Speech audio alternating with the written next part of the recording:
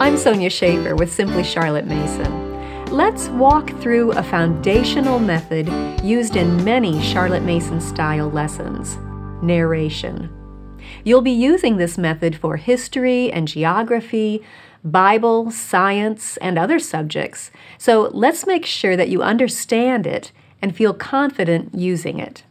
Really, all that you need to do a narration lesson is a living book. Remember, a living book is one that makes the subject come alive. It conveys ideas, not just dry facts. It will probably be written in narrative or story form, or in a conversational tone. As you read, you will be able to picture in your mind's eye what is said or what is happening. That's what I mean by a living book. The books we use in our curriculum are living books. So if you're following those recommendations, you should be all set. All right, once you have the book, you're ready to begin. Step 1, review last time's reading. Of course, if you're just starting a new book, you can skip this step. But usually, you'll be continuing a story that you have already begun. So before you dive into today's reading, take a moment to help your child recall where you left off. Step 2, introduce today's reading. You want to give your child a heads up on what is coming next.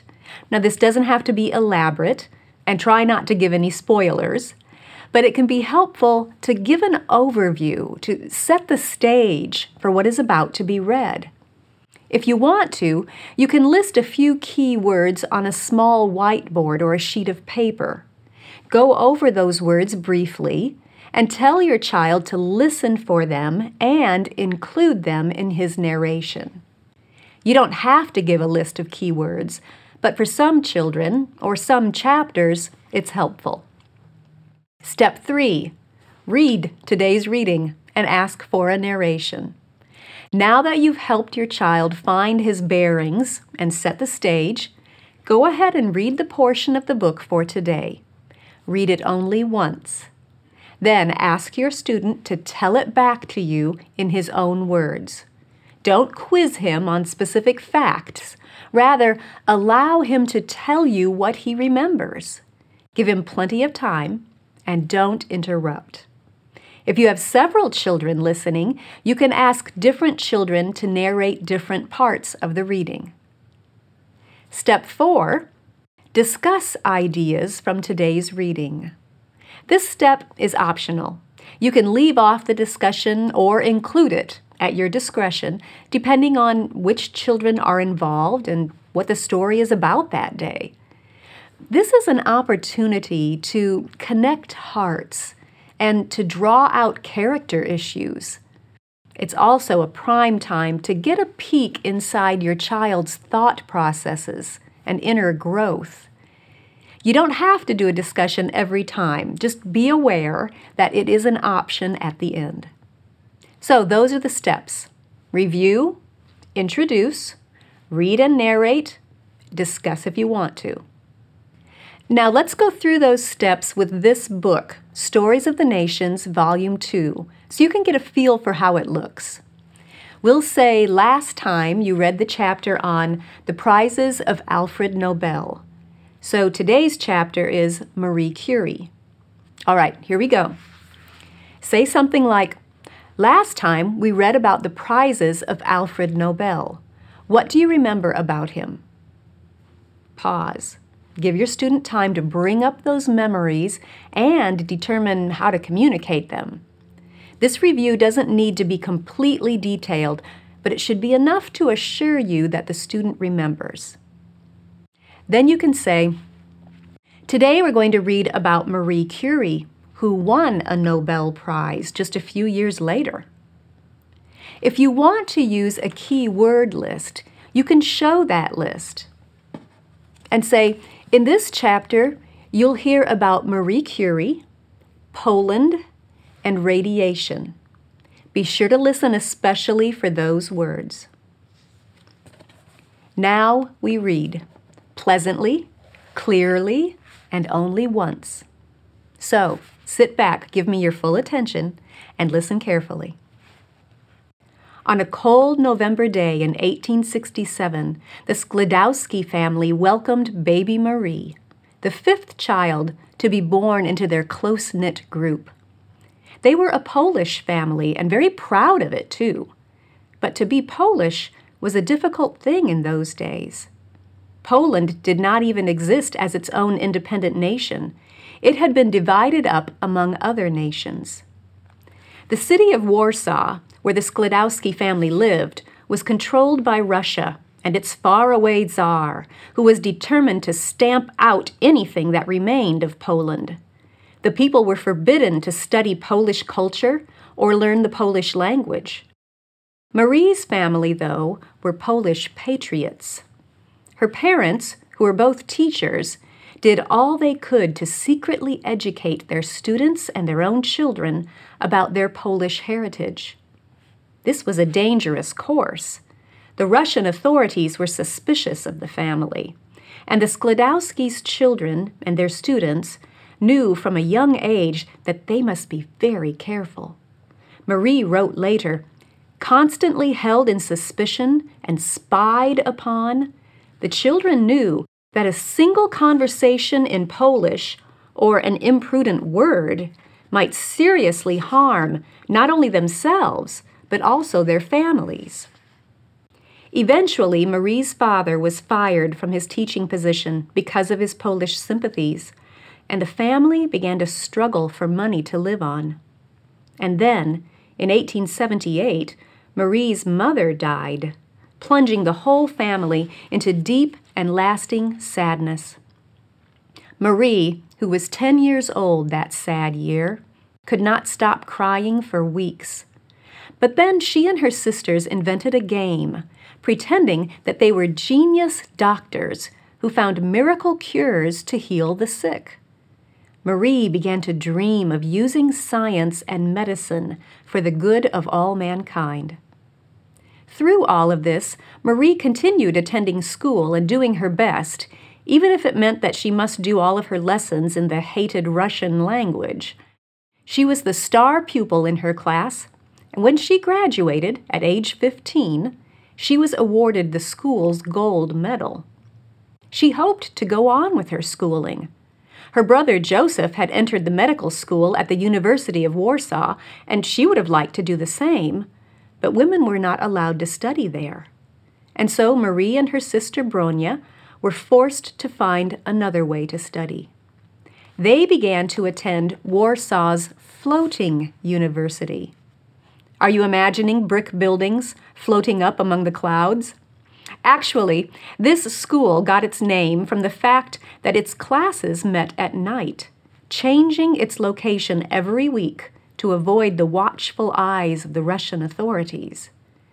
The classes were taught by professors who, like Marie's parents, were educators and Polish patriots. Marie and Bronia studied at the floating university for several years, but they both wanted desperately to leave Warsaw and travel to Paris, where they could study at a real university. But how could this be done? The family was poor. There was no money available to support 2 daughters studying in a foreign country. Marie and Bronia made a pact.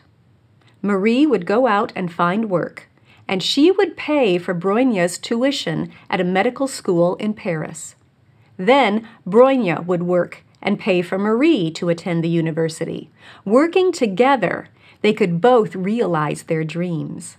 So, at age 17, Marie left Warsaw to become a governess of a family of 17 children, the offspring of a scientist who ran a beet sugar factory in a village far to the north of Warsaw. The teaching of the children was hardly enough work to fill her long days, and so she began to study. She read great works of literature and large science textbooks. She studied advanced mathematics. She took chemistry lessons from a chemist in the sugar factory. It became clear that she had a talent and love for science, especially physics, which is the science of light and gravity and all the other forces that power our universe at its deepest level. Marie worked hard, faithfully sending money to Bronya each month. By the fall of 1891, Bronya had finished her medical training, and it was Marie's turn to enter the university. She arrived in Paris in November, filled with happiness. She wrote about it later. So it was in November 1891, at the age of 24, that I was able to realize the dream that had been constantly in my mind for several years. Let's stop there for time's sake in this example. When you're finished reading, you then ask for the narration. Okay, tell me what you know about Marie Curie. Go ahead, try it for yourself. What do you remember from that much of the story? Pause here and try to tell aloud that part of Marie's life in your own words. Now, if you used the key word list, you would remind your students to include those words in the narration. At this point in the story, you and I have covered only the Marie and Poland parts. The Curie and radiation parts are coming later, but at least you see how it would work. If you have several children to narrate, you can direct the narration by shining a spotlight on different parts of the story. So you could say, first we read about Marie's family. Joey, what do you remember about that? Next, Marie and her sister formed a pact. Susie, what can you tell me about that part? Listen fully to each child. Show respect and encouragement in your attention and your manner. Don't interrupt, and don't allow other children to interrupt. After the narration, you can invite discussion if you want to. You might ask, what do you think about the pact that the sisters made? Or, what do you think might happen next? Or any other open-ended question. Narration is a powerful method that can easily be adapted to fit each student. The easiest way to scale down is to read shorter passages. So maybe you start by reading 1 or 2 paragraphs and ask your student to narrate only that much. Then read another couple of paragraphs and ask for a narration on that. As your student becomes more proficient, you can gradually lengthen the passage to a full page, then a page and a half or 2 pages, and so on. For a student in grades 1 through 3, you will read all of the books aloud. Once your child is reading comfortably at about a 4th grade level, you can start assigning him to read some of the books or portions of those books independently. And at that stage, you can also level up the narration by asking him to write his narration. As the student continues to grow in proficiency, you can level up again by asking for different types of narrations.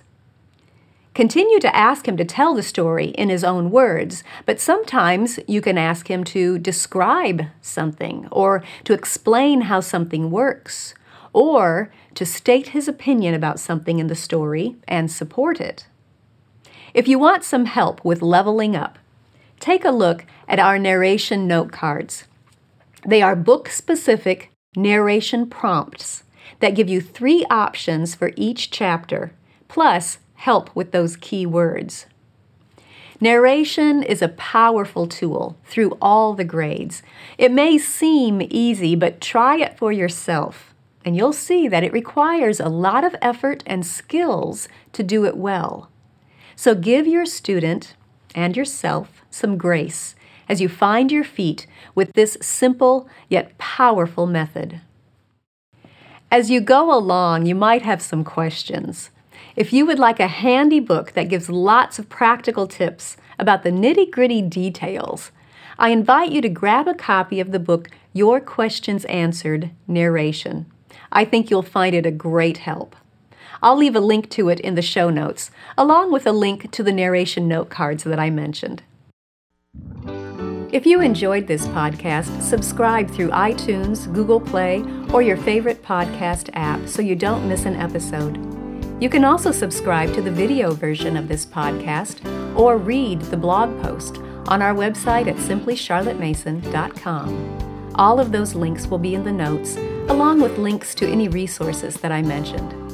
By the way, did you know that you can tell Siri or your Echo or Google device to play the Simply Charlotte Mason podcast? Give it a try. Thanks for joining me. I'll see you next time.